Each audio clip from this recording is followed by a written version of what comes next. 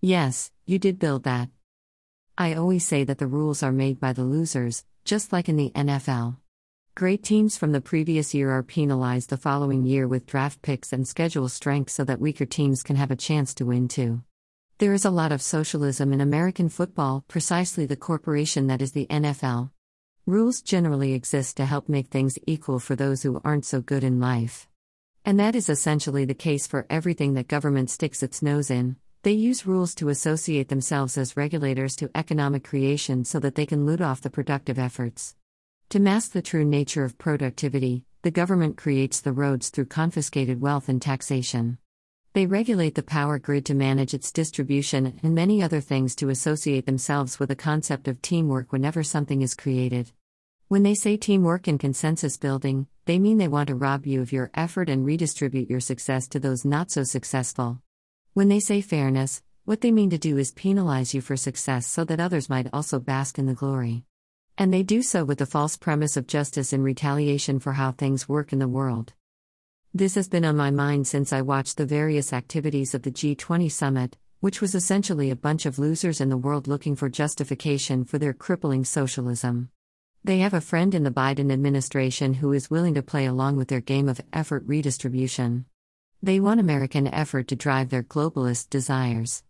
Still, now that Trump is gone, they want America to stand at the end of the group photo so that they can now take credit for the efforts of the G20 gathering. Leaders in the center of the picture look all stoic and essential when they do nothing to contribute to the success of the venture. They like Biden because he allows them to steal from the efforts of America, which makes them look much more courageous and essential in the world. It's similar to the classroom of people who are asked a question and only one or two hands go up. Once a few people break the ice, more hands go up because they are followers. They knew the answer when asked, but they didn't feel comfortable holding up their hand until others did before them. That is the way it is in the world. There are very few people who lead, there are lots of followers, but when things are done, it is never the groups of followers who start the effort. It's those few people who are confident enough to stick up their hand when nobody else has. When the socialist Obama said during his American presidency, and still whispers into the ear of Joe Biden, that you didn't build that, you had to have help, it's because his kind of government has always stuck themselves into the middle of a process so that they would have something to do while the real risk takers did all the heavy lifting. I was recently at a zoning meeting where a community resident wanted to build a barn for his various recreation equipment and was promptly lectured about how it wasn't the community's job to accommodate all the property owner's toys. The hatred toward the successful property owner couldn't be more precise.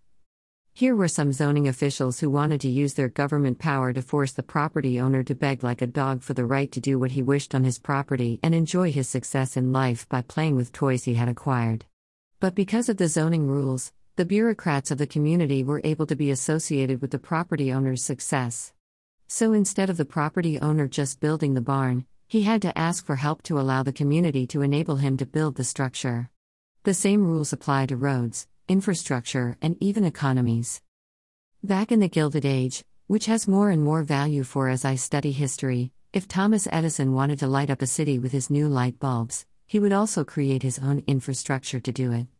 Railroads did the same. The government needed them, they didn't need the government. The government back then had not yet figured out the value of all these mass inventions created during this exciting period, so they didn't know to stick their noses into the business of the entrepreneurial efforts. But like the United Nations of today, all government has learned to hide their own timidity by looting off the bold and courageous efforts so that their type can appear to be part of the effort. The politicians might even show up to a ribbon-cutting ceremony to get a picture taken of their support for a project even though the owner did all the work, worried all those sleepless nights to make it happen, and ultimately have to run everything. Meanwhile, the politicians go to lunch and forget about it. They have their picture that they can use for campaigning and quickly move on to something else. So when it is said that someone didn't build something and that they had to have help, it's not true. The reality is that all groups of people do get in the way. Their purpose is to rob off successful efforts, like what the United Nations is doing presently, and the Biden administration is set to accommodate. In truth, if you don't build that, or some individual is the first to stick their hand up to initiate a process, then nothing happens. Nothing gets built. All progress is started by the few. The fewer people involved, the more successful something is. When you have to drag a bunch of looting personalities along, things slow down and become much less by the time everything is done. Group consensus is a limit, not an asset. The United Nations are the last people in the class to hold up their hands to answer a question, but they want the world to think of them as leaders. They want to lead by title, not by all the efforts that make things happen, like leadership, embracing risk, and putting forth tireless effort. The miracle is that even with all the government's limits on people, anything happens at all. But imagine what kind of world we could have if people were left alone to build and create without the looting efforts of the governments of the world? Imagine the innovation and advancements to civilization? But to mask their intrusion on success, they have stuck themselves to everything and tried to create the illusion that you need them to do anything when in reality, they need you for everything. Always remember, if you don't do something, it likely will never get done. Much of what everyone would like to see, those who sit around waiting for someone else to do something, never happens. You don't need help to build something. What is really needed is for the losers to get out of the way. Rich Hoffman. Click to buy the Gunfighter's Guide to Business.